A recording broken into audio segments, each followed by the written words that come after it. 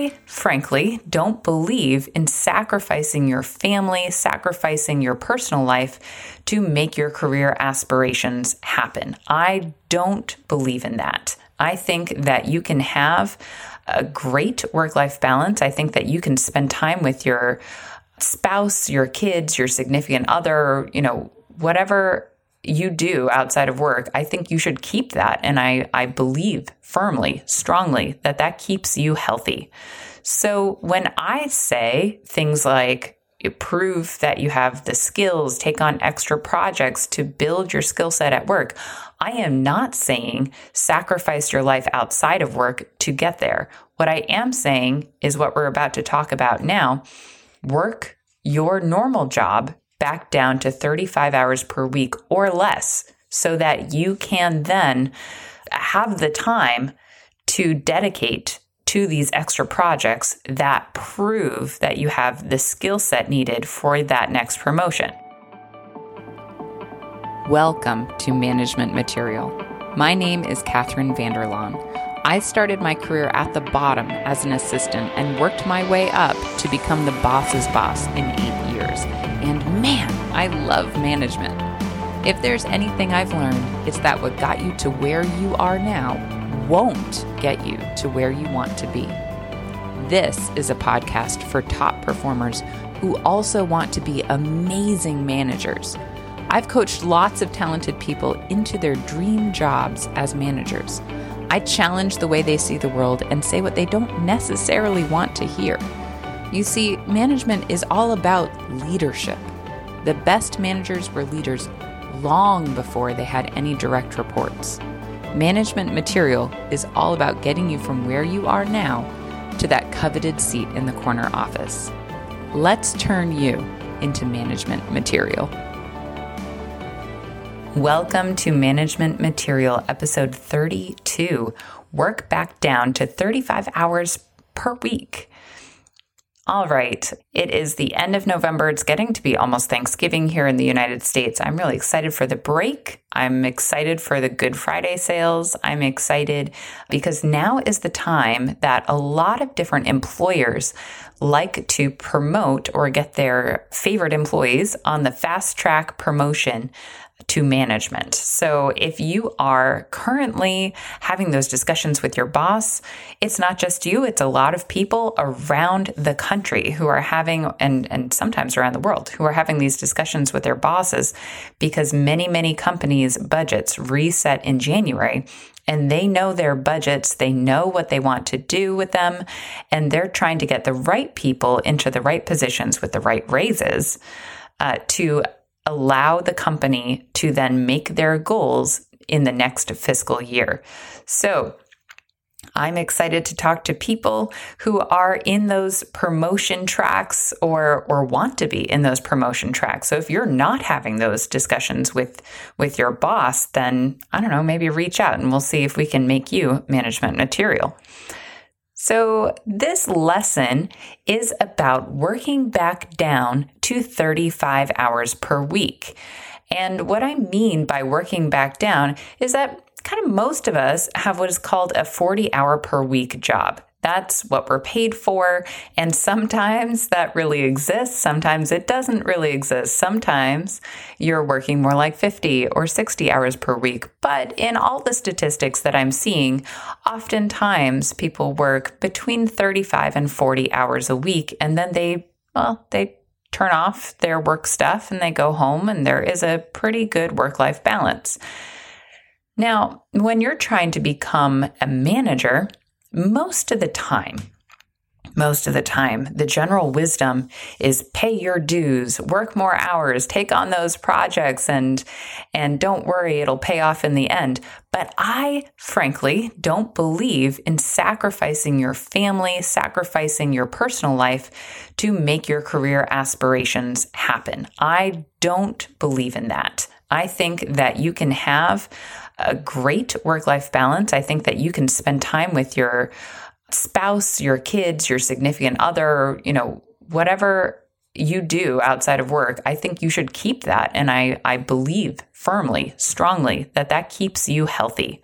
So when I say things like prove that you have the skills, take on extra projects to build your skill set at work. I am not saying sacrifice your life outside of work to get there. What I am saying is what we're about to talk about now. Work your normal job back down to 35 hours per week or less so that you can then have the time to dedicate to these extra projects that prove that you have the skill set needed for that next promotion. If you want to take on extra projects that will stretch you and develop your proven skill set, then you need the time in your schedule to take on those projects. So let me tell you a story. This was when I was in publishing. I was a project manager, and I'm just going to be honest, that was not my favorite role. I took on that role as a pay your dues, which is fine. And I'm the kind of person who can choose to be passionate about whatever I want to be passionate about. There's some things I'm genuinely very much passionate about, and then I can decide to be passionate about it by setting goals and seeing myself progress and get to the next step. And that's totally fine. So I was a project manager at this point, and I really, really wanted to be an acquisitions editor. That's a product manager now. So I wanted to be in charge of the strategy. I wanted to do the data analytics. I wanted to stop talking to every single person who had any little piece of that project in development and start doing the exciting work, like working with legal to sign contracts and working with finance to set budgets and handing projects over. I like to start projects and hand them over to people to finish. So I'm not a project finisher, I'm a project starter. And my poor husband knows that so well. So I was in this role, and it was taking a lot of time in this role. People kept giving me more and more projects to take on because I disliked my job so much, and I'm naturally pretty lazy. So I was automating any portion of that role that I could. I learned how to use mail merge. I learned how to use Excel so I could just fill in all the different categories and have some things take on automations. So I didn't have to do them. I just had to push a few buttons, and all of a sudden things were where they should be and could be reported out. I learned to schedule emails and things like that so I could do other things. So people kept giving me more projects. The company kept saying, okay, well, you're doing this well, let's give you some more. But that's not what I wanted, right? That is not what I wanted. I wanted to take on projects that were going to stretch my skill set, that were going to teach me things, that were going to help me learn. So I had to then advocate for myself and make my career aspirations known to my boss and to the people around me, make sure that I was protecting some time to improve my skill set. So I had that conversation with my boss, and we got a cap on how many projects I was able to have at any moment in time, and the expectation, the stretch goal of what I was going to learn if I could then create more time in my schedule to learn things. So what I ended up doing was I kept creating just a few more slight automations, and I'm going to be super honest, I wasn't a terribly good project manager, but I kept things moving and organized. So that's fine. I did my job adequately. I would have given myself a B+, maybe an A- if I were if I were my boss on that one. So I kept things moving and kept trying to keep my job down to 35 hours a week so that I could spend an extra 5 hours, maybe more, if I could keep my regular job down less than 35 hours a week. I could spend those extra hours on things that I wanted to learn and was stretching myself and trying to prove that I could do that next role. So here's the point. If you want to take on those extra projects, you need that time in your schedule to take on the projects. Your options are you make your job more efficient, or you ask for a reevaluation of your workload, or you ask for some of your job responsibilities to be reassigned to a colleague. Your very last option is what I consider your last resort. That's work more than 40 hours per week. And most people see that last resort and think it's their only option. It's not your only option. That is not the only thing that you can do. Most people will do that because they don't see any other way out. They're too afraid of having those confrontational discussions or those discussions that are just a little unnerving with their boss to talk about their next steps and where they really want to go with their careers. A lot of people just are afraid of having those discussions with their bosses, or they're afraid of reevaluating their workload because they don't want to be perceived as weak. You won't be. You won't be perceived as weak if you're shooting for something higher than what you're doing now, if you're trying to grow yourself and stretch yourself. The one thing you cannot ask is for your workload to be less than your colleague's workload. So some due diligence to make sure that your workload is on par at least with your colleagues' workloads so that you're not seen as slacking off. But if you're working more projects, if you have a higher workload or at least on par with your colleagues, then you can ask for your workload to be held steady. Then you can ask for your job responsibilities to be reassigned if you have more work than other people. Because what you're asking for is an opportunity to do higher level work so that you can prove that you are worth that higher level title. We are having our first ever Black Friday sale for Aspiring Managers Group. If you want to build the confidence, build the skills that you know will get you into a management career, then join the Aspiring Managers Group. We have kicked the price down from $147 a month down to just $47 a month. This deal is not going to last. Only the first 10 people who sign up are going to get this deal, and then it goes right back up to $147 a month. So come join us in the Aspiring Managers Group for the course and for coaching so you can get to the management career that you're looking for. Higher level work commands a higher salary. It is in your company's best interest to promote you from within the company because they can and we'll talk about this in a different episode, they can kind of cap what kind of salary increase you get from position to position. It depends on if you're in a nonprofit, it depends on if you're a government entity, that sort of thing.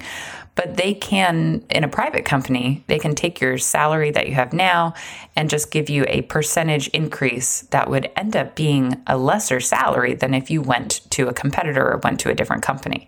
So we'll talk about those techniques and those strategies in another episode. But the point is, it's in the company's best interest to promote you from within. So they should, if your manager is comfortable and confident, they should want to promote you from within and want to develop your skill set, especially when they are paying you less than what that skill set is worth. So here's the bottom line. Make the time for extra projects. Prove that you have the skill set for your next promotion. That's imperative. You have to prove it on your resume, within a cover letter, in your reputation with the company. Many of you have listened to the episode Be Excellent Out Loud. That is how you prove that you have the skill set to A, remain at the company, and B, to get to that next job. So if you want to be the first in line for a promotion, you need to prove that you can do the job, generally by doing pieces of that job here and there first before you get into that role. So do what it takes to advocate for yourself and build valuable skills that your company wants you to have. Let me give you an example. I was working with this one woman. She didn't report to me, and she wanted to become a product manager of Well, let me give you a different example because that one's way too much like my own. I was working with a woman in UX, and she wanted to be a senior UX designer. She was an associate UX designer. She thought she had the skill set to be a senior UX designer, but did not understand some of the differences in the role. So first we outlined the differences. I talked to her boss actually and was just curiously asking, what are the differences between an associate and a senior and a regular UX designer, things like that. And I got the difference, his perceived difference of those different roles. Some of it was workload, a lot of it was communication, a lot of it was being proactive, a lot of it was thinking outside the box. They're creatives in UX and in design. And so we took that and developed that, when I say plot your promotions or get, the promotion framework, we used the promotion framework to determine what projects she needed to prove that she had the skill set for a promotion. So then we asked for different projects. We asked for a few things for her. And by we, I mean she asked for it. We just discussed her asking for it and came up with the plan together.